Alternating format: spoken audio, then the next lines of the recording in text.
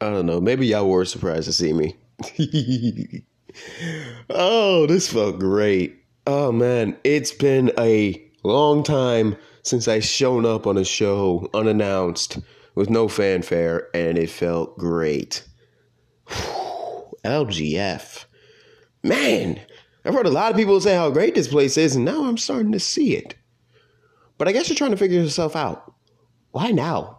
Why make the jump now? Isn't it obvious? I want the best. And I've heard some of the best are here in LGF, including some familiar faces. Quinn, Rage, Lawson, Knight, Vashawn, or even a Richards and a Brooks. But then again, you have people who I've never faced before, Mr. Extreme. I haven't been in the ring with Goldman in quite some time. Hell, while me and Jay Knight are familiar faces, me and him never really faced before. At least not in the one-on-one capacity.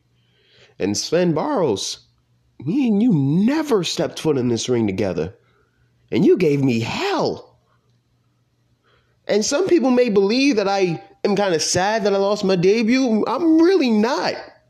Because at the end of the day, what do I always preach? Day in and day out, you walk into this ring and you bust your ass for all those great people. And that's exactly what me and him did.